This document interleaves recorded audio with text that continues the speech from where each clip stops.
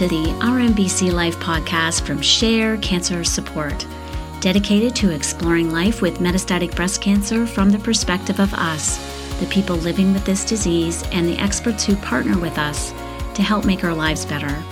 I'm Lisa Laudico, and I'm really glad you're here, since no one should face MBC alone.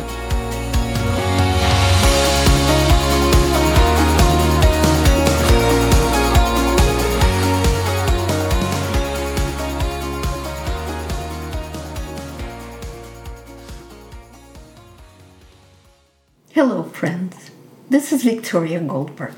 Lisa Manning and Tony Laudico met in Tokyo, Japan, where they were both working at the time. It was a serendipitous encounter of a Canadian and an American, and the beginning of their version of a modern fairy tale romance, in which they lived happily for 27 years in many countries around the globe and made thousands of memories with their extended families, friends, and 2 wonderful sons. But unlike many fairy tales that end when a couple dies on the same day after a long life together, Tony's and Lisa's fairy tale had a different ending. Lisa Manning Laudico died on August 6, 2022, after 5 years of living with metastatic breast cancer. She died quickly and unexpectedly within 1 week. Tony was suddenly faced, as it turns out, totally unprepared, with the stunning reality of becoming a widower and the future without the love of his life, his partner, and best friend. A year later, soon after the 1-year anniversary of Lisa's passing, Tony got in touch with me and suggested that we meet and talk about Lisa's last days and how he was able to survive these past 12 months without her. You will hear the remarkable and at times heart-wrenching account of Tony's struggle to comprehend life without the partnership that had sustained and defined him for 30 years, practically his whole adult life. He will talk about the anguish of loss, a nightmare of death duties, the true meaning of grief, and the solace of friendship. Although not always easy listening, I found Tony's story to be uplifting and a testament to the power of love. I think you will feel the same way.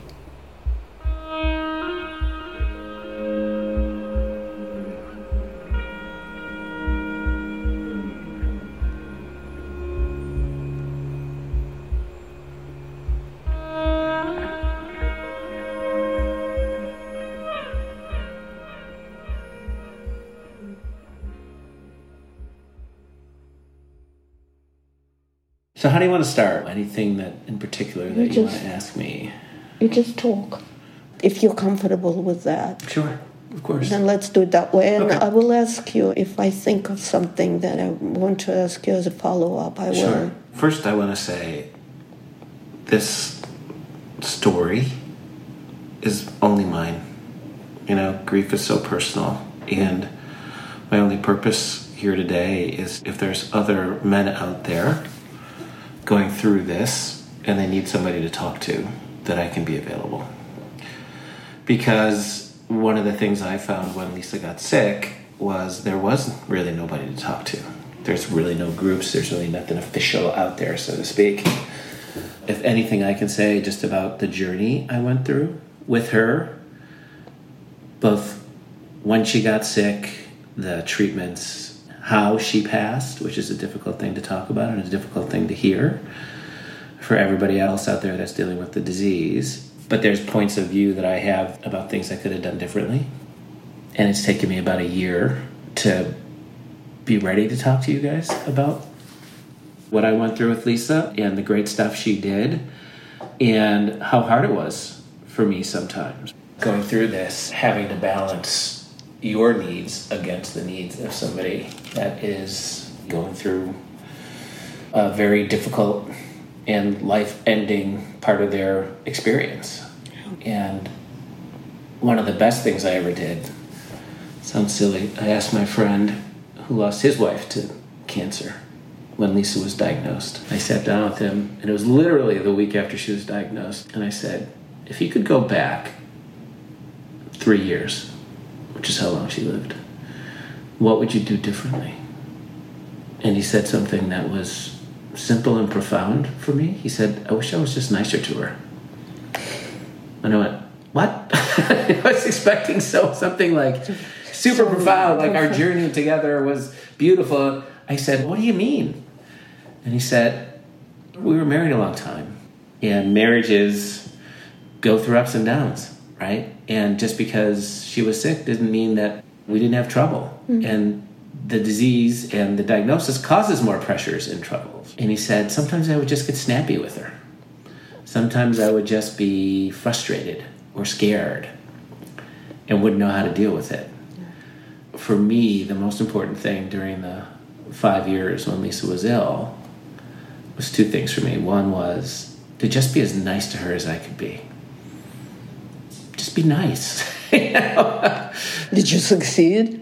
Not perfectly, of course not. And you knew her. I mean, she wasn't shy about what I could do better. Not at all. But at the end of the day, you know, it focused me on trying to be the best version of myself for her, which is not easy to do during a stressful situation. And then for the kids, I felt my role really changed too, because Lisa was very focused on our kids being okay when she was gone. Mm. And we used to laugh with her all the time. We just say to her, all right, hon, your perfect death is you would die at noon, we would have a couple of drinks at 5, and move on with our lives. We would laugh, and she'd be like, yeah, that's perfect. Yeah, I don't want you guys to suffer because of me. And she meant it. She meant it, on the one hand. On the other hand, she was very aware of the limited time she had left to be with our kids. And she wanted things to happen in a certain sequence. And one of the things I learned about this disease is it doesn't care about any sequence. It doesn't care about anything of that. So as a caregiver and a father, and I think after the fact, as I look back on it, this was the right decision. I backed off of that completely. Mm-hmm. And we used to not get in fights about it, but intense discussions about, she'd say to me, what do you want the kids to be after I'm gone? And I said, the only thing I can do is to let them know we're all in it together. Yeah. That we all loved you, we're all grieving together, and that I love them and I'm there for them. That's all I want. Which changes your view of how you deal with your kids. Because you go from being an active, okay, have you done your homework kind of thing when my kids are that age, to a homework doesn't matter. What matters is you're emotionally okay and you're going to be able to recover from this and get on with your life. I think that was really important for me to do that. All the planning stuff was important to give me a sense of some scaffolding, but I found that it wasn't worth it in the end. I found myself completely adrift when she passed, and she passed quickly. She did. You know, it's interesting. Last June, we were celebrating my birthday, the whole month. As one should. As one should, yes. And at the end of the month, Lisa hosted a little birthday party for me on the roof of your apartment. It was wonderful. She was in good spirits. I was talking to a friend after this little party, and she said to me, Lisa was well aware of what was happening to her, and she was saying goodbye to us. And I don't know how you feel about it, because I'm not sure it's true. I don't think that's true. Let me tell you about her passing a little bit, because I think it's important. It's difficult to hear, but as a caregiver and her husband, we need to know kind of what happened, right? So Lisa was not only a patient advocate, but she was a great advocate for herself. Yeah. And really was in touch with all the trial doctors and needing to work on all of that. So as you know, towards the end, and she was sick for 5 years. When she did pass, or when I was with her oncologist in the hospital, getting ahead of myself a little bit, he said, I'm really sorry this is happening. And I said, of course, so am I, but if you could have promised me 5 years ago that she would have had 5 years of good life with very little side effects, passed within a week, surrounded by her family, we would have taken it. That being said, towards the end, Lisa was getting sicker, and the trials, as they do, were not succeeding. And she was coming off a trial and she had a chance to get on another trial. And unfortunately, the trial that she was on, she was randomized to the placebo. Yes, I remember. Right. Broke her heart. It broke her heart. But there was another trial she was focused on down in Baltimore at Johns Hopkins, and she was planning to go down there. Literally the week before, she was writing to friends of ours saying, let's get together for dinner. I'm coming down. It's going to be great, blah, blah, blah. I looked at her, and she was getting tired. And I said to her, I'm really worried. And she said, I think I only have about 1.5 years left. Yeah, that's exactly what I heard from her. Yeah. So she was saying that to me. She was consistently saying it to everyone. Yeah, yes. So she kind of knew what was happening, but as a person was with her every day, I could see it was changing. And that was really hard because I didn't know what to do. Here's the expert who supposedly knew everything she knew about this disease, but because her liver was failing, her bilirubin was going way up. Yeah. Now I understand it's one of the signs of causing confusion and a lot of issues, right? I didn't know that at the time. This is why I'm here. We should know this. We should know the signs as caregivers, because if your partner all of a sudden is saying, I'm feeling pretty good, and you know that's not true, you have to know the signs. Yeah. Shame on me. I was focused on jaundice and ascites. That's how you pronounce it? Ascites. And Lisa was very slender. And she said to me, I don't have that because I'm not holding water. But what she did say to me was, I am constipated. I can't go to the bathroom. And she was very uncomfortable. And again, one of the things I didn't realize is that towards the end, your organs start to shut down. So I'm running to the store trying to get her laxatives. And finally on Friday, before she was going down to Baltimore, I said to her, hon, I have to take you to the hospital. I'm frightened. I don't know what to do. So part of the thing for any partners out there is to, I think, as hard as it is, to understand what this looks like and to be able to react for your partner. I left it to Lisa to know what was going to happen to her because she was the expert. Shame on me. And we went to and again, I didn't know where to take her. I was panicking, like, where do we go? And I finally drove her down to MSK, and they put her in the room in the morning, and they took her numbers, and they drew 1.5 liters of liquid out of her abdomen. And the attending doctor said, we're just going to see what's going to happen here, but if this doesn't work, we're going to see if we can get the gastro guys to see if they can do something with the liver. To put a stent. To put a stent. I remember she called me and told me. Right. Otherwise, we'll have to think about hospice. I was floored. I was completely shocked. So was Lisa. I went, excuse me? Think about hospice? We were with her main oncologist a week ago talking about trials. What's happening here? Yeah. And we checked her into the hospital, and it was COVID-y, still COVID-y. You remember, we couldn't have a private room, and that was difficult for her. And I would be with her from kind of 9 to 7 at night or something. We could have one visitor a day. I remember that. The time in the hospital was super difficult, and not for the reasons you might think from a caregiver perspective. We check into the hospital, and the nurse comes in, and Lisa's in bed. We're literally just checked in from downstairs. And the nurse says, hi, I'm nurse so-and-so. I'm just going to take a family history. Mm-hmm. Can you tell me about, do your sisters have cancer? And I looked at her and I was like, she's been a patient here for 5 years.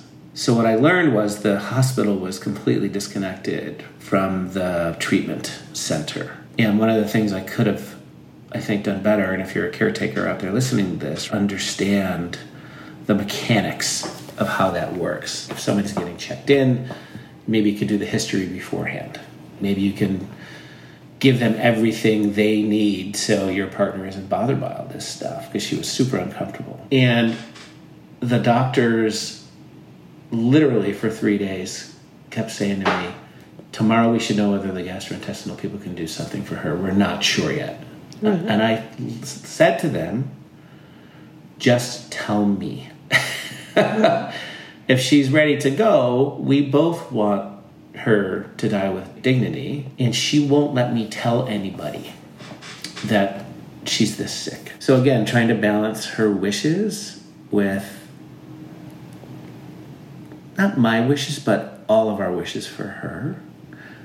I couldn't do it because the hospital was saying one thing. Lisa was saying another, like, don't call anybody.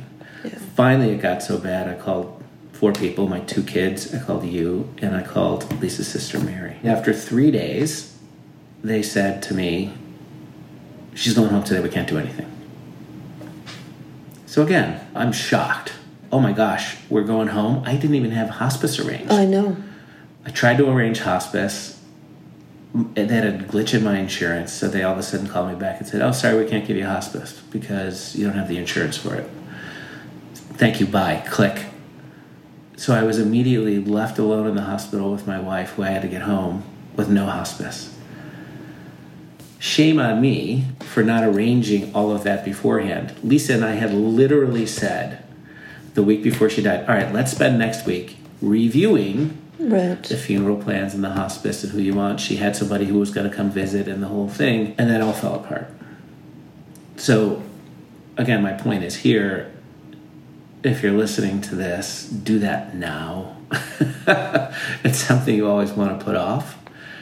Make the hospice arrangements. Make sure you know who you're going to have. Even if it's a year from now or whatever's going to happen. Understand the check-in procedure in the hospital. What's going to happen when the transition happens. I was thinking I was really good at this for 5 years. And then when everything happened so fast. And the doctors in the hospital were the most wonderful people. All of the oncologists that I've ever met, they're all heroes in my book. They do everything they can. But doctors are not going to tell you your wife's ready to go. They just wouldn't tell me. They wouldn't give me a date. They wouldn't give me a time. When I got Lisa home that Thursday and the hospice nurse came in, I asked her how much longer, and she goes, probably tomorrow. I remember in the hospital, the doctor said a couple of weeks. And when the hospice told you one day, I thought she knew what she was talking about. She knows what she's talking about, right? They see this all the time. Yeah. If I had a relationship with a hospice nurse, maybe I could have called them and said, hey, here's what I'm hearing. What do you know? How do you know it? What's happening here? Yeah. I was caught completely off guard. And so was Lisa. She passed literally within a week. Yeah. It was a blessing. And we got her home on a Thursday. Saturday I was planning to come to see her. Yeah. And you called me in the morning and you said, don't bother. It was so bad that her sister made it down. Yeah, I'm glad she did. And then by the time people started showing up at the house on Saturday, she had already passed. Yeah. And that's one of the things I feel conflicted about, right? Should I have not listened to her and said, I'm sorry, I'm calling everybody to come here and visit you or be ready? But it was her life and her decision. She was so private. Even though she was a people's person, she was very private. She was. So I had to respect those wishes. Yeah, right? and you did absolutely the right thing. I think, and maybe I'm wrong, but it was always important to her to look her best.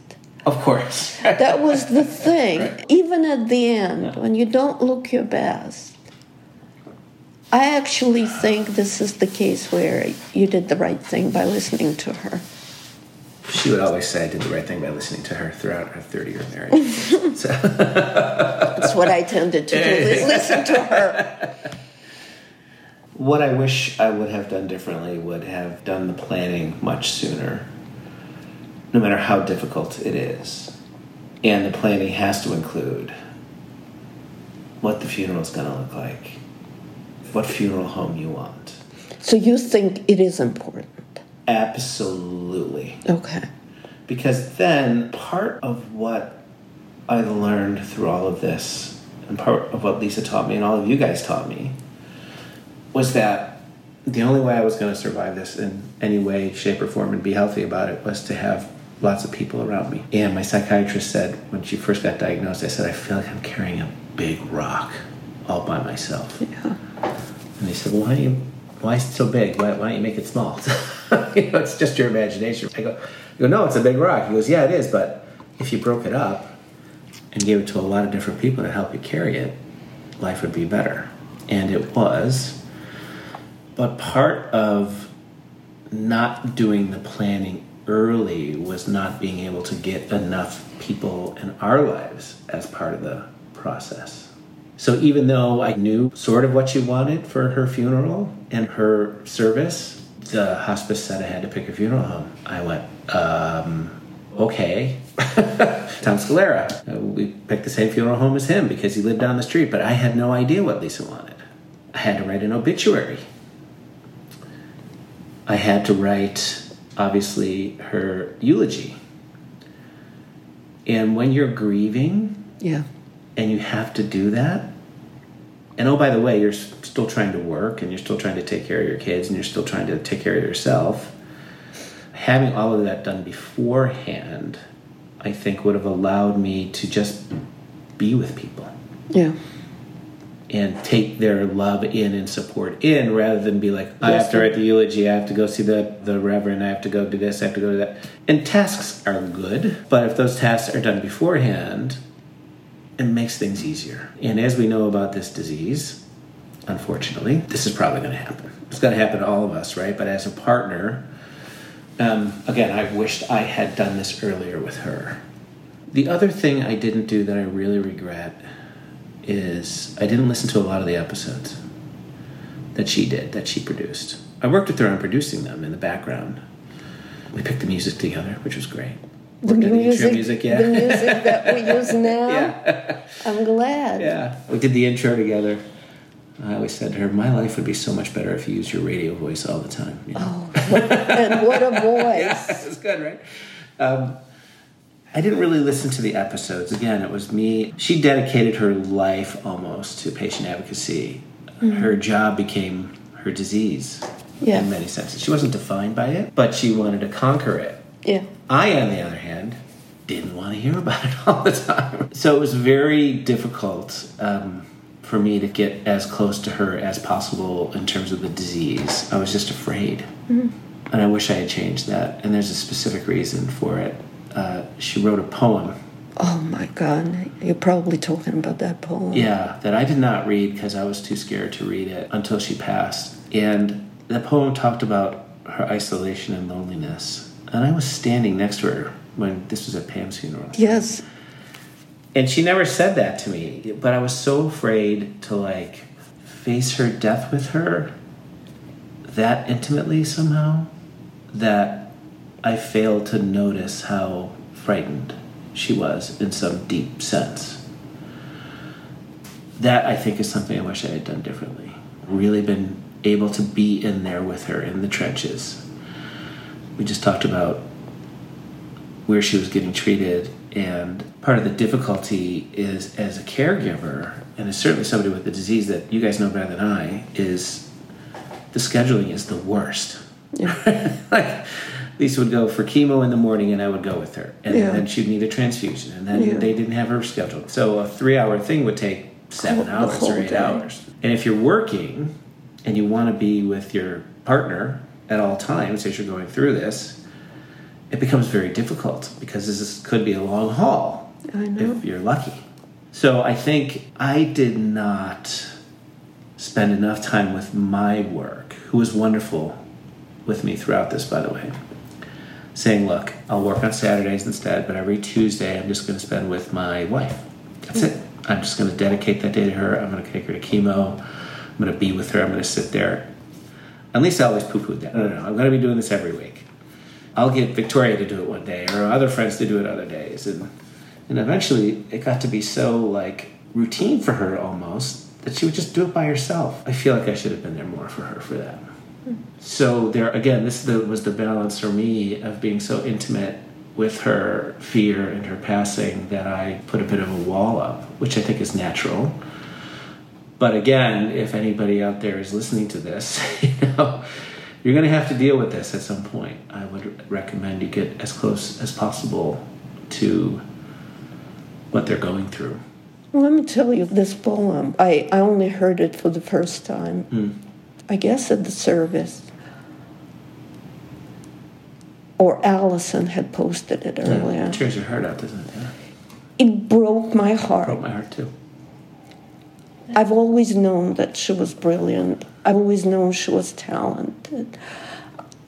I've never realized how deep a thinker she was, actually. With her looks, sometimes people tend to underestimate. And it was devastating to hear how lonely she was. Yeah. And even with us, with me, with people who are going through the same, she did not open up. Not to a degree that I wish she had.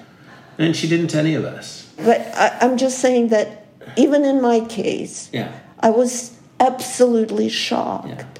Yeah. We were all with her that day. Yeah. And we were all there. Yes, we were all there. It was like, oh my goodness. And we were seeing the same thing she was seeing, but through completely different eyes. And these were people who are living with this disease. And I'm just wondering again if my fear stopped me from looking too close. And we shared so much, and we were together. She died on August 6th, and August 12th would have been my 27th wedding anniversary with her, right? And we were together for over 30 years. And we're very close and shared so much. Yet that part of her wasn't available to any of us. No. It's just funny. And then there was another person up in Connecticut I don't think you knew who had the disease. She passed fairly quickly after that. Very quickly. And Lisa said, I'm going to go to the funeral. You don't have to go. And I said, I've been to so many funerals that I don't think I could face this one. And I didn't go. She said, that's fine. And she came back. She was so mad at me. I said, why are you mad at me? What did I do? Because I really wanted you to go to this one. You have to tell me. And part of going through this with your spouse is, number one, understanding your own feelings, because you don't a lot of the times. But just being brutally honest. I don't care if you don't want to go. I need you there, kind of thing, right? I wish she would have done that a little bit more. And she did that with me a lot. Again, as I think back, I wish I was just in it with her more. In it with the planning. In it with the fear. In it with the how we could do this together. I felt like I was protecting myself.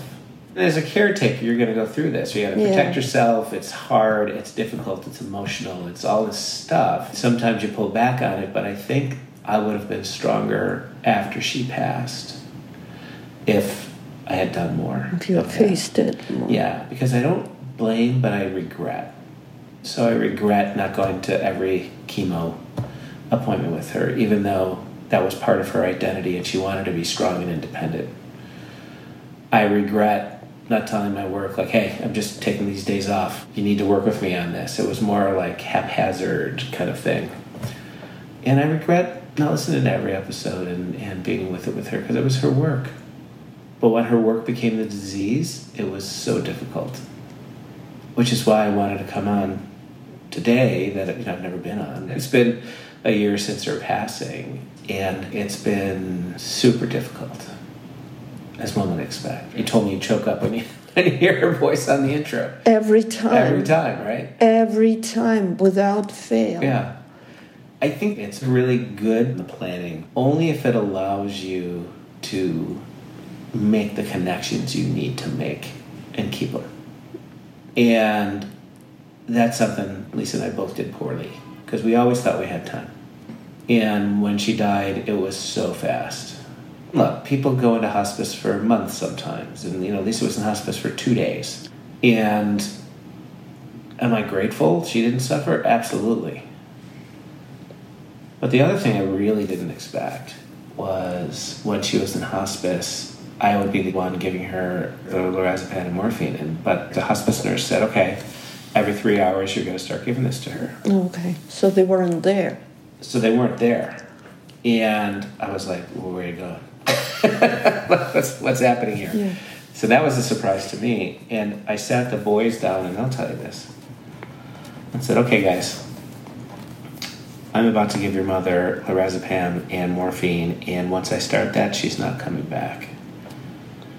And she was pretty much unconscious at this point, but I said, if you have any last words to say to her, please say them now. And they did. I'm so proud of them for that. And then I did this for 3 hours. on the 3 hours until she died. And part of me never expected to feel like I killed her. I never expected that as a caregiver. Again, so if you're listening to this, understand what your responsibilities are going to be with your partner of 30 years or 50 years or 10 years.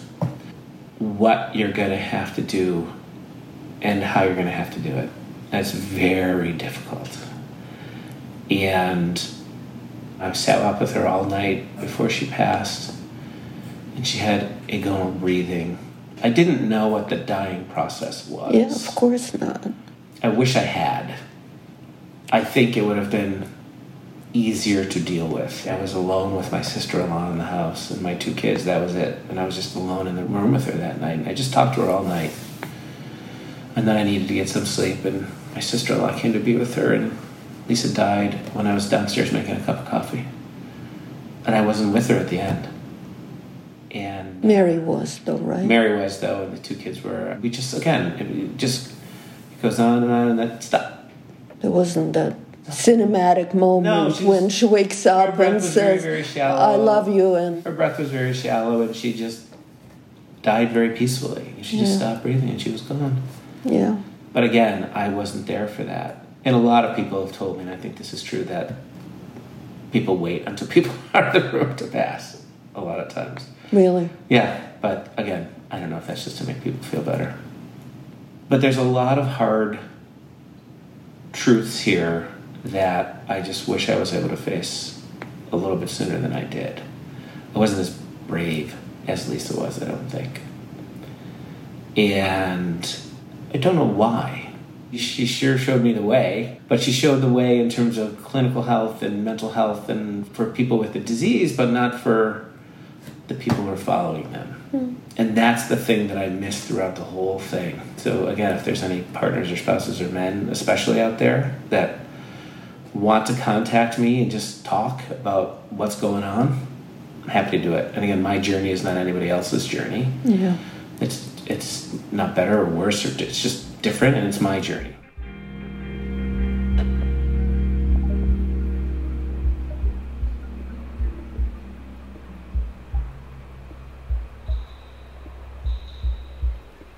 Get on up and fly away.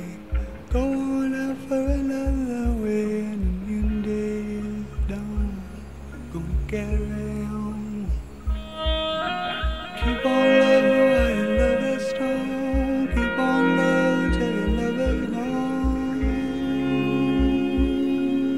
away. Wherever lovely will take you home. Sail them out of my brother, just don't care. 'Cause I love you so. I just love you so. Keep on loving till the love is gone. Keep on loving while your love is strong. Away.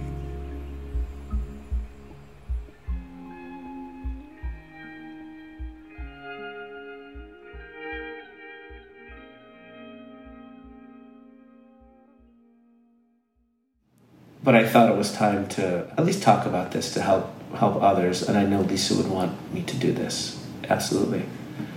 And I listened to the show the other day, and I was like, it's time for me to. You did? Yeah. I heard her voice again, and I was like, wow, these guys are amazing. They're carrying on this work for her, and I want to be at least a little part of it to be able to do this. That's why I reached out. So, I'm so glad you did. Yeah. So the before and the during was really hard.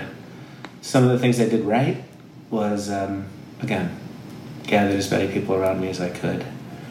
And that's been the most help I ever could have had. One of the things I wish I did with Lisa more about the after is what I was going to do with my life. She was my partner. We always talked about my life. She was my best friend. Of course. Right? And I've been so adrift for the last year. I've been existing, but not living, existing. Yeah. And so much of it is grieving, obviously, and so much of it is just not having her to talk to anymore. It's the giant hole in my life. I wish we had spent more time I just wish I had spent more time asking what I should do. What her opinion was, because I respected her so much, and we didn't. And when she died, there's just no direction that I know that she would have been good with, right? She always said to me, you have to get married right away. You're going to find somebody right away. And here's 2 women that I think are perfect. I know. It was so funny. When I talked to these 2 women, I was like, serious. We're not perfect at all. What's going on? We just laugh. We're like, what's happening? So she was serious about that. It's not about that. It's about, I don't know, I just miss her advice. I was talking to a friend yesterday, and she said something extremely profound that I didn't even think about, really. She said, the first year is all about grieving. You grieve. But then it doesn't really get better because you realize that this person is not coming back, that this is permanent. Yeah.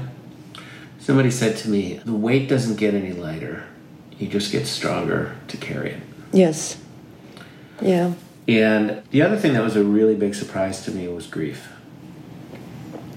I thought grief was being sad and devastated, and it was all those things, but I didn't expect the confusion and the apathy and the tiredness and the directionless. I didn't expect the ups and downs I've had. As a man, and this is a gross generalization, I found a lot of men perhaps aren't as in touch with their feelings as they could be. And grief could really get you, obviously. One of the things I was specific with myself about was that I wouldn't date, that I wouldn't see other women until I felt better. Dating's going to come up, and how you deal with it and how you deal with it with your kids and stuff like that. Because I've seen a lot of widowers meet somebody and immediately rush, right? My thing was like, I don't want to meet somebody to have them fix me. I want to be an equal partner with what I was able to do, right? And that has, I think, elongated some of the difficult times for me, but that's okay. But one of the things I think you should think about is this after piece of finding your emotional stability again and how you're going to do that. And I see a psychiatrist every week. I talk to all of my friends. But it's been a year, and my friends are still wonderful. But after a year, they're like, yeah, okay, let's not talk about it anymore. Now, nobody said that, obviously, but I'm kind of like, okay, I'm good. But a year is like a, But it's not. It's not, right? That's what I mean. I thought, I'm not going to make any decisions for a year, any major decisions for a year, which was smart. And then the year anniversary of Lisa's death, my sister-in-law came down, and Lisa's cousin came down, and we cleaned out her closet. I couldn't clean out her closet. Our closet together in the house. So Lisa's clothes were in that closet for an entire year. I couldn't look at them. I couldn't clean it out. Couldn't do it. Brutal. And that brought everything back. And then we had a ceremony where we put her ashes in the creek behind our house. And that was one of the hardest things I've ever done.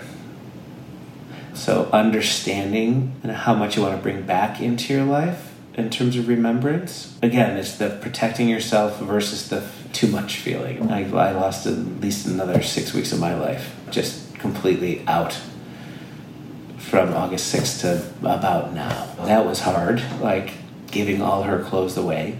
But I've never talked to a man about it. Like, holy shit, how's it going to make you feel to throw all your wife's clothes away? I think the widows I've talked to have a tighter network of widows or friends, I think, that they can talk to about this stuff. Maybe, maybe not. I don't know. But these things have surprised the heck out of me. And I thought I kind of knew what I was doing and was a little bit closer to my feelings because Lisa had prepared me so well. And I realized I'm not so much. So there's writing the obituary, writing the eulogy, going through the close. There's these milestones that I think if you need help or if you're about to go through those milestones, reach out to somebody. Like, I wish I'd had reached out to you more this past year. I wish I had. Well, I have the same guilt. Well, I wish life... I wish I had reached out to you more. Life happens, right? And Life does happen. I wish I had been more involved in the podcast or served more on the board of Share or something. When I just haven't been ready. I don't know if that would have been good for me or bad. I mean, with Tom, when Rebecca died, he took over Cancer Couch and continued that for her. I couldn't do it. So 2 things were go big or stay home. And the second one was always show up. Always. Should always show up. Made sure. And that's part of the thing that, again, I didn't do enough of when she was ill. I showed up 90% of the time. But there was certainly 10% of the time that I didn't, to protect myself, quote unquote. And I should have been 110% of the time, so it would have been easier afterwards, I think. Or not. I don't know that for sure. Exactly. Again, there is no way to know. There's no way to know, and you do the best you can. So, yeah. Because once your partner is diagnosed, your life is forever different. Period. Your relationship with your partner, your relationship with yourself, your relationship with your kids, everything changes. Your marriage changes. Remember you guys did a show on sex. Talk about sex, baby. No. Physical things change. Everything changes. It's just the most wrenching thing to go through, right? And ultimately, again, there's no blame, but there's a little bit of regret. I have a little bit of regret in terms of what I could have done better. And I really tried to do well. But there's just some things that I didn't know, and I was really surprised about. And still to this day. I don't know if you knew, there was one woman where I work. She had metastatic breast cancer. She was younger. And Lisa and her had the same oncologist. I don't know if you remember that. No. Yeah, she passed about a month and a half ago. And her husband has reached out to me for advice like, what's a eulogy? How long does it need to be? Who should speak? So he's having a reception at a hotel. And I was just telling him things like, yeah, but the night before everybody's coming in, what are they going to do? He goes, I don't know. Should plan a big dinner or party for them. What about the morning after? Or what about after the ceremony? Are you having breakfast with them the next day? There's like a step-by-step guide that I think most guys are going to be clueless about. I think I'll publish one. Make sure you have, A, B, C, D, E, F, G kind of done. Follow this because, And it's useful for women. Of course, I'd say men. I don't mean women who will be widows. I mean for us to actually have a plan, what to do. Yeah. We had a broad outline, but you're not going to know it until you've been through it. That's for sure. Absolutely. Like, what does the obituary look like? Again, I keep coming back to it because it was just so difficult to sit down and write. Well, I mean, look, I wasn't going through what you were going through, but when I had to write something on social media, it was so hard. Yeah, so hard. The eulogy that you guys had on the show. It was beautiful. But just writing that was like, I didn't write it for a month, and then I just sat down and it came in 10 minutes. But understanding what that means and how you need to do it, and again, just like, what the heck is happening? I don't understand any of this. Do you want to wake? Do you not want to wake? Do you want to party? Do you not want to party? It's just, where's it going to? It's just those planning things that, again, if I had a team in place and just said, please go, please do, that would have been much better. What else can I tell you? Tell me about what you've been doing this year. You continue to work. I continue to work. Is Alex still with you? Alex is still with me. He was out in Boulder. Yes, and in July we went to the Santa Fe Opera, and before that we did a little Colorado, and I wanted to see Boulder. Oh, yeah. And everything in Boulder reminded me of Lisa. It was just too difficult. It's crazy, right? Yeah, it's too difficult. And this is what they say, that completely unexpectedly you get hit by this. You Boulder. I've never been to Boulder, of all places. Why does it hit so hard? Yeah. What is going on here? Yeah. I think it's the overall feeling of existing, not living.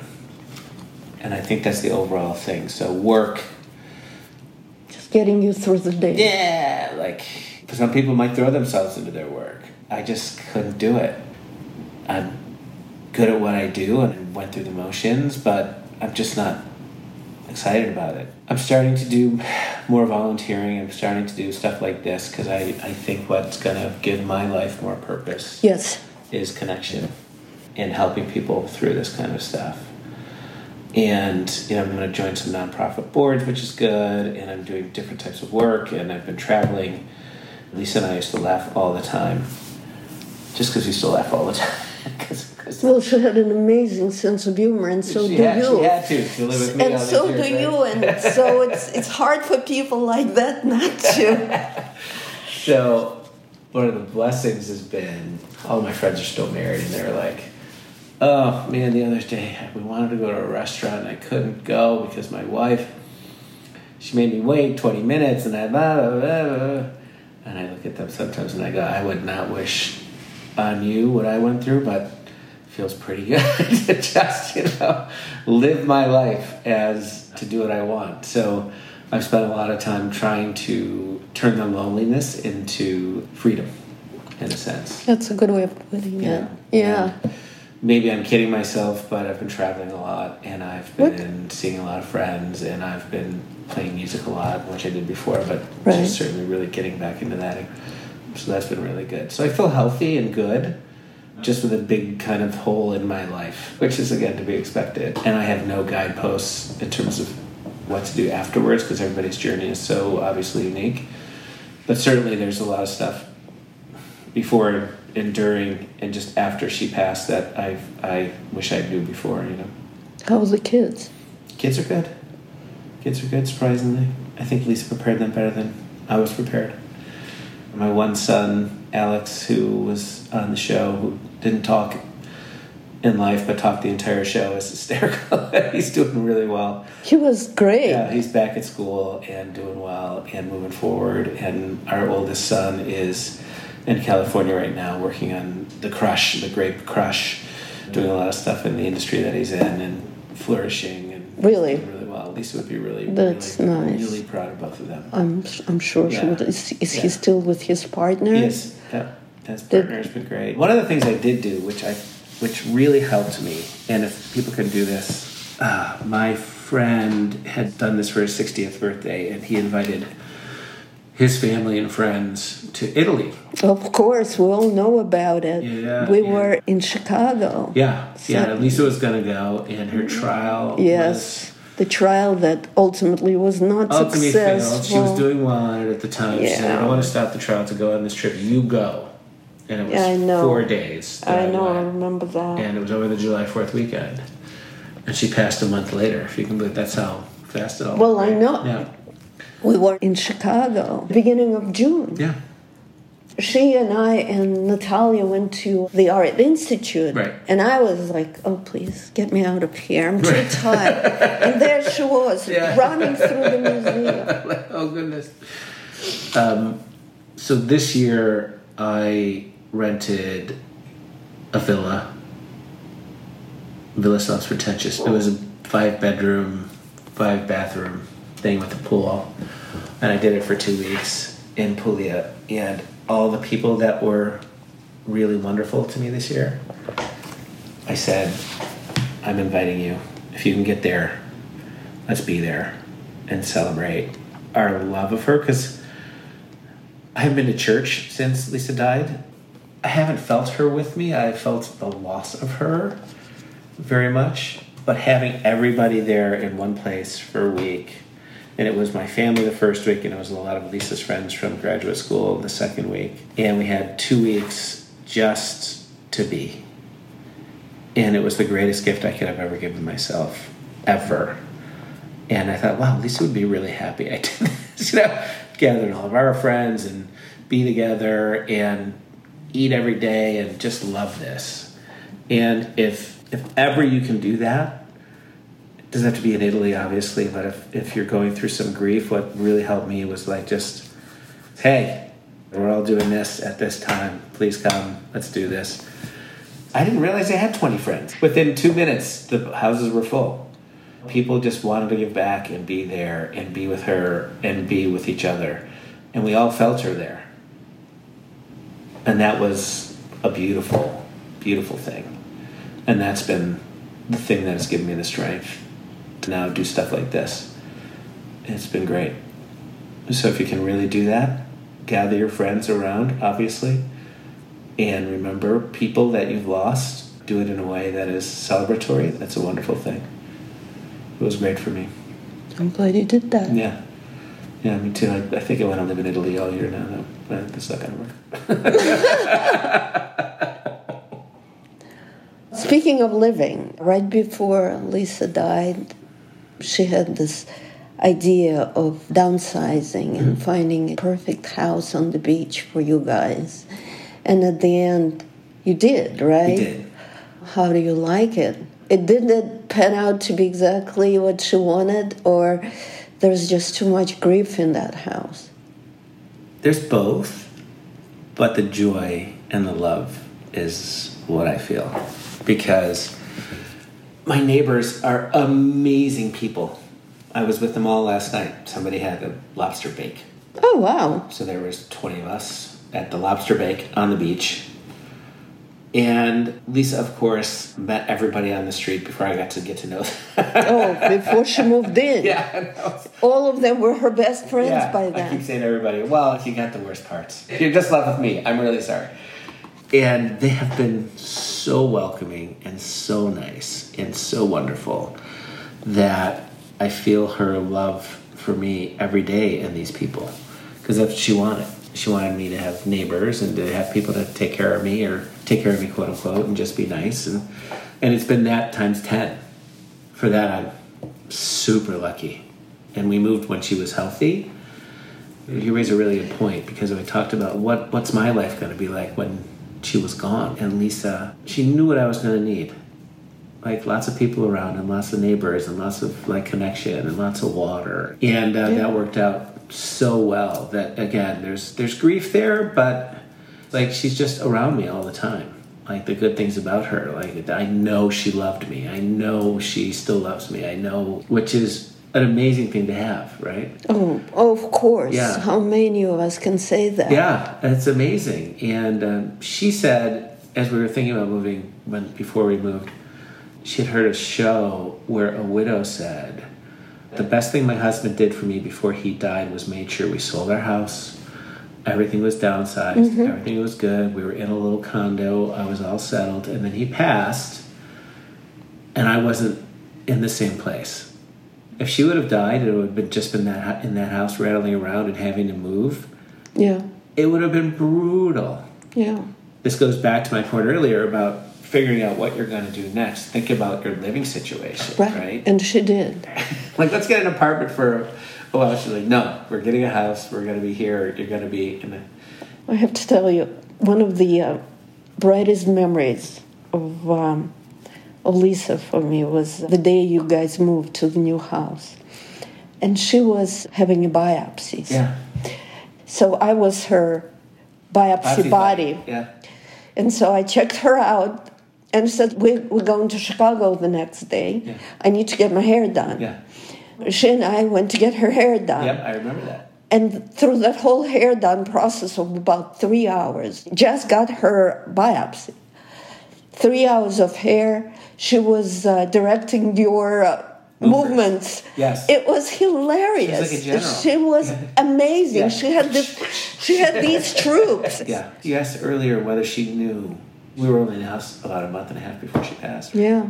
That timing worked really well for me, and I think she knew that, it's not a place filled with grief. It's not a place filled with memories. It's a place that I knew that she wanted for me. Yeah. And that's why it's a place filled with love. We just got lucky, and it's got east and west facing, and she said to me, if I only have a year to live, if I can see a sunrise every morning and a sunset every evening, I'm going to be happy. That's a very good point, is think about your living situation afterwards. Yeah, because she really did for me. We did for each other, and we wanted to downsize anyways. But the fact that we were able to do it at that time because she was still feeling okay, and then she started not feeling okay. Yeah. Right as that was done, I mean, maybe she was working towards that. Okay, that's taken care of. Maybe. That was the big check mark. Maybe. And then, again, you don't know. So yeah, that's worked out really well. And like I said, the neighbors have been super wonderful. And they've all shared their stories about grief and loss and tough times, and have wrapped their arms around me, and it's been delightful. So in a way, you have your support group. Totally, yeah. I feel Lisa in them all the time. I'm surprised they haven't started introducing you to eligible women yet. Oh, they have. Oh, they have. Yeah. Okay, good. Oh, yeah, that's par for the course. It has to be. Yeah, it's par for the It's course. one of the things about being a widower. There are probably quite a few eligible women. There are. I've been on a bunch of dates, but nothing's ever stuck. The thing is, it's very hard to replace that. Yeah, and I've talked to the kids about dating and stuff like that, which again is important. And I have some funny dating stories, and we laugh about it. But I've recently stopped, kind of thing. Maybe I'll start up again, I don't know, but it was just not worth it for me right now. I wanted to concentrate on more of the stuff that I wanted to do. Okay, well, yeah, when you're ready, you will. Yeah.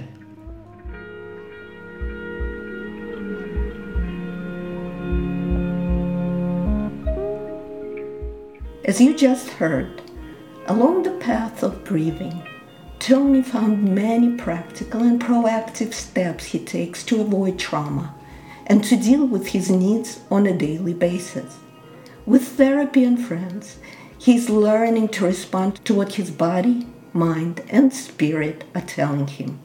Nancy Rollins, a friend and a producer at the Our NBC Live podcast, listened to Tony's interview and wrote, "Truly remarkable.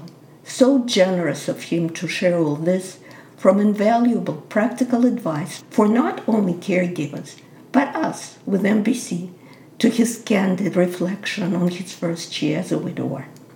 Tony's generosity and willingness to help others who are going or will undoubtedly be going through the same experience have not ended with this interview.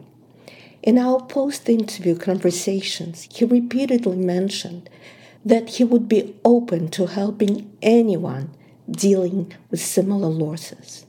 And he means it. He's also thinking about starting a spousal support group. As he has learned, bereavement groups focus on widows or older widowers. He sees the need for a group that would address the emotional needs of younger widowers and younger people. Cher is enthusiastic and on board, but it will take some time, so stay tuned. Thank you for listening. I hope you got a lot out of this episode. In the notes, we have included Lisa's poem, Abide With Me. This episode was produced by me, Victoria Goldberg. I want to thank our amazing podcast team for assisting me with it. I would not have been able to finish it without the help of Nancy Rollins, Miranda Gonzalez, Kate Fitzer, Linda Weatherby, and Paula Jane. Original music and sound design by Associate Producer Connor Kinsley. Miranda Gonzalez and Kate Fitzer always keep us on track. Our executive producer is Christine Benjamin, Vice President of Patient Support and Education at Cher Cancer Support. You can find more episodes of our NBC Live wherever you get your podcasts. Be sure to subscribe to our newsletter, written by the team of the wonderful writers Nancy Rollins, Rod Ritchie, and Connor Kinsley. Check out our blog and full episode notes on our website at ournbclife.org. And follow us on Facebook, Twitter, and Instagram at Our NBC Life.